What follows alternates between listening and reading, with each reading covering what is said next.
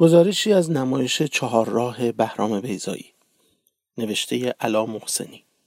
صحنه‌ای مربع شکل که در هر 4 طرف خط آبر پیاده دارد و از 3 سو دور آن تماشاگر می نشیند. این توصیف ساده مکان اجرای چهارراه است. نمایشی که بهرام بیضایی در فروردین سال 1397 به روی صحنه آورده و با استقبال بی‌نظیر ایرانیان شمال کالیفرنیا و دیگر تماشاگرانی که از راه‌های دور و نزدیک آمدند مواجه شده است. چهارراه پر است از تکویی‌های درخشان حول یک دوئت نفسگیر که راوی مثلثی عشقی است در چارچوب مسائل اجتماعی و سیاسی امروز ایران.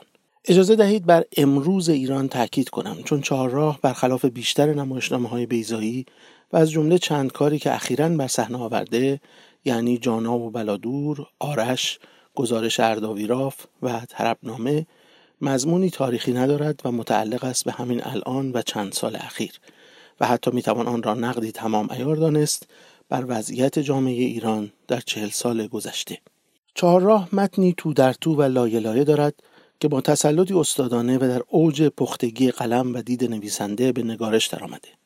در لایه نخست با داستان یک عشق ناکام روبروییم. نهال فرخی و سارنگ سهش که از نوجوانی همسایه و همبازی بودند، شخصیت‌های اصلی قصه اند.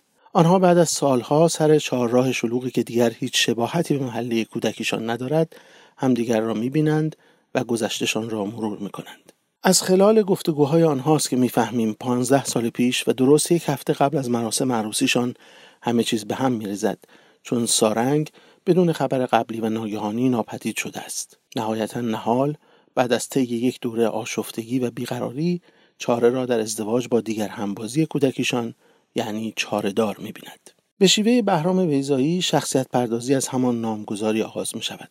سارنگ یا سارنج نام یک مرغک و نیز سازی قدیمی شبیه کمانچه است و صدایی چون نوای آدمی دارد و هنوز در سیستان و بلوچستان می‌نوازند و در ضمن نام دیگر آواز ابوعطا در موسیقی دستگاهی ایران هم هست و سهش یا سهش به معنی احساس آمده است. در این نمایش سارنگ سهش می‌خواسته نمایشنامه نویس و نهال فرخی در پی آن بوده که بازیگر شود. با هم زوج هنری موفقی می‌شدند اگر همانطور که آرزو داشتند به هم می‌رسیدند، ولی این رابطه ضلع سومی هم به نام چاره‌دار داشته که چاره هر دو را می‌سازد. او که در انتهای نمایش می‌فهمیم به مقامات بالا رسیده، با طراحی نقشه ناجوان مردانه ترتیبی می‌دهد که سارنگ را پیش از مراسم عروسی به طور پنهانی دستگیر کرده و تحت شکنجه و فشار برای اخذ اعترافات دروغین قرار دهند. پدر و مادر سارنگ در بیخبری مطلق از سرنوشت فرزندشان فوت می‌کنند، در حالی که به علت داشتن اعتقادات متفاوت دینی حتی از گورشان هم نشان و نشانه‌ای در دست نیست.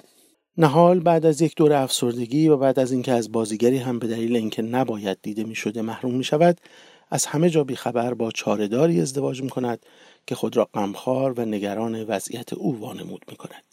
نه به نهال امکان رشد می‌دهند و نه برای سارنگ فرصت خلق و نگارش فراهم می‌شود. ناکامی عشقی به تیره‌بختی هنریشان نیز پیوند می‌خورد و به این ترتیب لایه اجتماعی و لاجرم سیاسی نمایش هم رخ می‌نمایاند.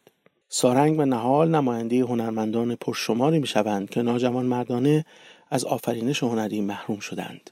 نمادی از استعدادهای به بار ننشسته و آرزوهای در نطفه خفه شده در جامعه‌ای که چاره‌دارها با همه حقارت‌ها و عقده‌هایشان میدانداران انحصاری این معرکه شوم خود ساختند و چاره را هم تنها در اره برقی می‌بینند که بی‌محابا و 5 دقیقه‌ای کار هرچه غیر خود و غیر منافع شخصی باشد می‌سازد. درخت 700 ساله، خاطره باغ قدیمی، دوستی، خلاقیت، هنر، عشق، معصومیت. جامعه‌ای که چنین از آفرینش هنر اصیل، میراث فرهنگی و نقد روشنفکران خالی می‌شود، به تدریج روح خود را از دست داده و سرانجامی جز بی‌هنجاری عمومی ندارد، همان که در جامعه شناسی با اصطلاح آنومی اجتماعی شناخته می‌شود، یعنی جامعه‌ای آشفته، چند پاره، ریاکار، فاسد، با شعارهای فراگیر پوچ و جلوه نمایی‌های اغراق‌آمیز بی‌هویت و حرص لجام گسیخته برای همه چیز. بهرام بیضایی در چهارراه آینه‌ای در برابر این جامعه می‌گذارد تا کجم وجیه‌هایش را به ما نشان دهد. با این همه در انتها یک کورسوی امیدواری باقی می‌گذارد تا نمایش با تلخی مطلق به پایان نرسد. نهال فرزندی دارد به نام امید که بعد میفهمیم پدرش سارنگ بوده. نهال بعد از مرگ خودخواسته سارنگ در پایان نمایش تلفنی به امید خبر می‌دهد که از فروش خانه و مهاجرت منصرف شده و تصمیم گرفته همانطور که امید می‌خواسته بمانند.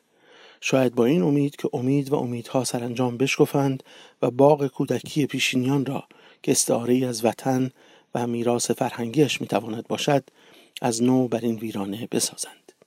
بهرام بیضایی در چهارراه مثل اغلب نمایش‌هایش از حداقل وسایل صحنه استفاده می‌کند. به این ترتیب امکان تغییر سریع صحنه‌ها و اجرای متناسب با ریتم نفسگیر نمایشنامه حاصل می‌شود. صحنه پردازی مینیمال ضمناً به کارگردان اجازه می‌دهد از تکنیک‌های سینمایی مثل کات، دیزالو، وایپ، فلشبک، تلفیق زمانها و تدوین موازی در اجرا بهره برد که ضمن ایجاز در روایت باعث خلق نوعی استاتیک خاص صحنه‌ای می‌شود. ابداعی خلاقانه برای آن که ببینیم استفاده از تکنیک‌های مدرن‌ترین هنرها یعنی سینما چه هماهنگی دلپذیری با ویژگی‌های برگرفته از نمایش سنتی ایرانی دارد.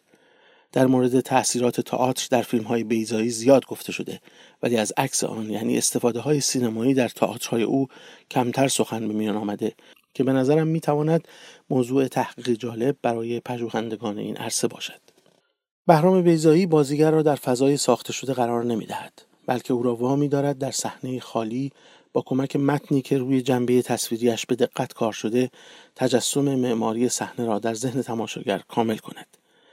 بیشتر نقش‌آفرینان در نمایش چهارراه بازیگران حرفه‌ای نیستند و در حوزه‌ها و مشاغل دیگری تخصص دارند، ولی آنها چند سالی است که در کارگاه‌های بازیگری زیر نظر بهرام بیضایی و مژده شمسایی همسر و همکار او با نوع بازیگری غیر واقعی گرای روایی که مطلوب استاد است آشنا شده و پیش از این در به صحنه آوردن نمایش‌های گزارش اردابیراف و طربنامه 1 و 2 مشارکت داشتند.